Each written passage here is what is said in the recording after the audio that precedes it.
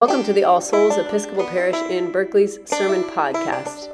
Today is the 14th Sunday after Pentecost, and we hear from the Reverend Emily Boring as she preached from the lectionary, which this week was Exodus chapter 3, verses 1 to 15. As always, you can find more sermons or information about All Souls on our homepage, which is allsoulsparish.org.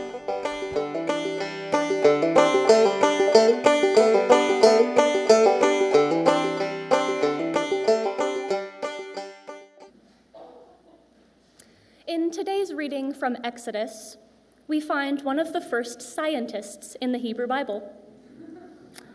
Moses, recently exiled to the wilderness, is tending sheep on Mount Horeb. Suddenly, a flame shoots out of a bush, and the bush blazes, but it's not consumed. We get a pause, a whole new sentence. Then Moses said, "I must turn aside and look at this great sight, and see why the bush is not burned up."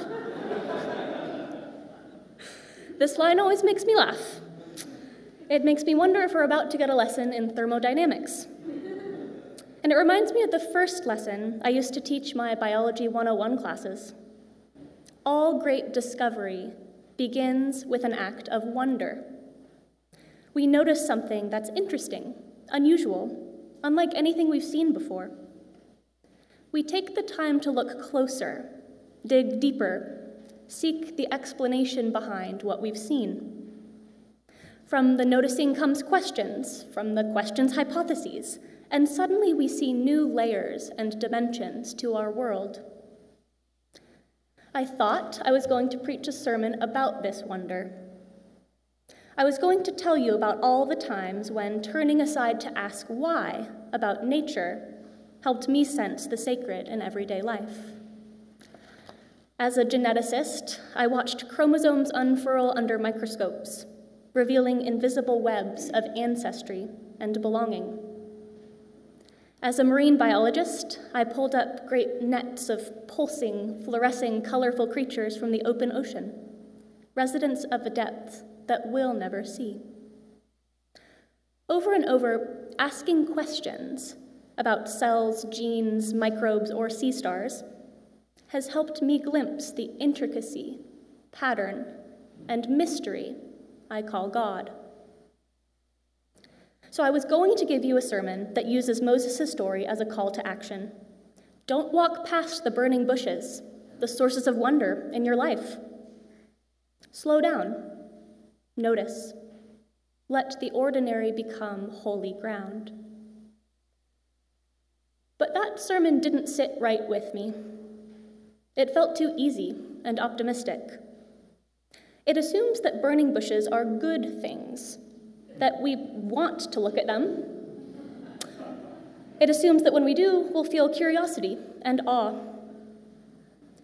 More importantly, that sermon gives human beings a problematic amount of power.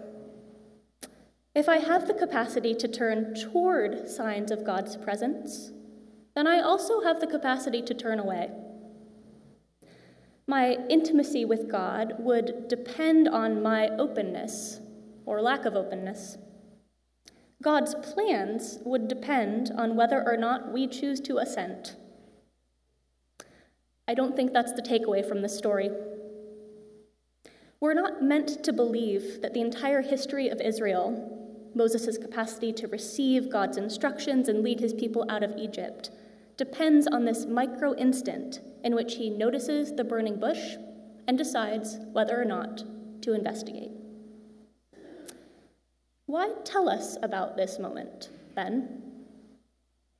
Why would the author of this passage take the trouble to distinguish between the moment that Moses looks at the bush and the moment he turns aside to see? Because it is a noticeable distinction. In English, look and see sound similar, but in the Hebrew text, they're very different words. Look here has a passive quality. It's an observation of something that's already happened, the same verb that's in the phrase, God saw that it was good. See, on the other hand, implies an act of investigation. It's not about physical eyesight. and it's important for us visually able folks to remember that. Seeing here is about perception. Moses turns back to the bush with the goal to understand. Our narrator seems to want us to lean into this moment, to inhabit the space between Moses' passive observation and his active response. For a moment, we feel suspense, hesitation, ambivalence, that pull between turning toward God's presence or continuing down our known path. Sound familiar? More often than not, my encounters with burning bushes haven't been particularly welcome. A burning bush is jarring. It disrupts our plans and expectations. It's a sign that the world has stopped working the way we thought it should. A burning bush might take the form of an illness, a terminal diagnosis. It might be an accident or a paralyzing loss. Maybe it's a bout of depression, anxiety, addiction, trauma that leaves you unable to recognize your own true self. I don't know about you, but I don't usually want to look at those kinds of bushes. I'd rather keep walking, denying that anything requires my response. And I especially don't want to be told to listen for God in those moments, because I don't believe that God is possibly there. I find myself thinking, this, of all places, cannot possibly be holy ground. I think our story today is meant for exactly those kinds of moments. Moses' pause takes us back to those times in our own lives when we've felt hesitant and uncertain, torn between curiosity and fear. There's every reason to imagine that Moses is having one of those moments. He's been forced to flee home, alienated from his people. He's gone from a prince of Egypt to a lowly shepherd. He's here in the wilderness because he committed a crime. He killed an Egyptian man. We can imagine his guilt and confusion. We can imagine that he barely recognizes himself. So it's not a stretch to assume that Moses was tempted to ignore the bush completely, to turn away from this alarming, confusing display of fire and pretend that God never called. But of course, that doesn't happen. The encounter that follows has a remarkable pattern, a pattern that teaches us something about our own shortcomings and God's sufficiency, our own hesitation and God's care. Over and over, Moses holds back in doubt or confusion, and over, God steps in to meet him where he is. Moses doesn't have to start this divine conversation. God calls out to him, saying, "Moses." All Moses has to do is say, "Here I am," which, as we know, is hard enough. God tells him, "Come no closer. The place where you're standing is already holy.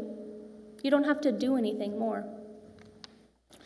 Moses doesn't have to ask for anything. He doesn't petition on behalf of his people or come to God in desperate prayer. Instead, God launches into a speech, announcing that God has already heard the cry of the Israelites and knows the suffering of God's people and has come to deliver them. Moses, predictably, is full of self-doubt. "Who am I that I should go to Pharaoh and bring the Israelites out of Egypt?" he asks. God says, "I will be with you. You don't have to do it alone." Finally, and this is my favorite part, we come to the point in the story when Moses asks God's name. "If I come to the Israelites and say to them, 'The God of your ancestors has sent me to you,' and they ask, 'What is your name?' what shall I say to them?" Moses gets more than he bargained for. "I am who I am," God answers. An ontological riddle that's left us debating ever since. But God doesn't stop at that answer. God, or the author of this passage, anticipates that this I am stuff might be a little confusing for Moses, the Israelites, and generations of listeners to come. So God, we're told, provides alternative language. Moses should tell the Israelites, "The Lord, the God of your ancestors, the God of Abraham, the God of Isaac, and the God of Jacob, has sent me to you." In saying this, the name of God becomes situated in a human history, in a centuries-long tradition of kinship, family, and the founding of a nation. Our God is a God of power and mystery, yes, but God also comes to us in terms we can understand. In sum, when I read the whole story of Moses on Mount Horeb, I find a reassuring pattern. This pattern helps me read the opening of our story differently. It helps me rethink what kinds of questions this passage raises and demands. The question isn't, how can I be more open and curious? How can I pay better attention to the burning bushes in my life? The question is, what happens when we're not open? What happens when a burning bush causes fear, not wonder? What happens when life makes us want to close down, steel ourselves, and tune out God's call? This passage helps me see that these moments, too, are invitations. They're opportunities for God to be with us, opportunities for God to show intimacy, care, and love. We don't notice, so God calls out to us. We don't understand, so God explains it in a different way. We feel powerless, so God says, "I'll be with you." This intimacy is deeper than if we'd never hesitated. We start to trust that God will come to us. In closing, I'll tell you a short story. Earlier this week, I went on a walk with someone many of you know well, Reverend Liz Titchener, my predecessor in this role. I asked her lots of practical questions, like, where do you find clergy shirts that actually fit women? But I also voiced a secret fear, a fear I hadn't shared with anyone else. When and how do you learn to carry this spiritual responsibility? How do you come to believe that you have the right, the authority, to be present to people's lives and souls? And Liz reminded me, well, it's not really you who does it. As priests, we're conduits and channels. We show up, but the Spirit speaks and works. Ah, yes. Hello to the ego. Hello again to that part of me that sometimes believes that God's work depends on whether or not I do my job. It's tempting to think that way. It feels safer, especially when the well-being of other people is at stake. If I'm responsible for noticing every burning bush, every spiritual opportunity, then I can make sure I don't miss any. If I pray hard enough, listen deep enough, be open enough, then I can make sure I don't fall short. Thankfully, God doesn't work like that. Sure, our God rejoices when we're open to God's presence. Our God celebrates when we do notice our callings, when we do align ourselves actively with missions of justice, liberation, and love. But God's work doesn't depend on our openness. God doesn't leave the outcome solely up to us. God answers the questions we haven't asked yet. God opens up paths we didn't know we sought. God is present not only in your willingness, but also in your hesitation. I am who I am, God says. You are who you are. The work is in trusting that that's enough.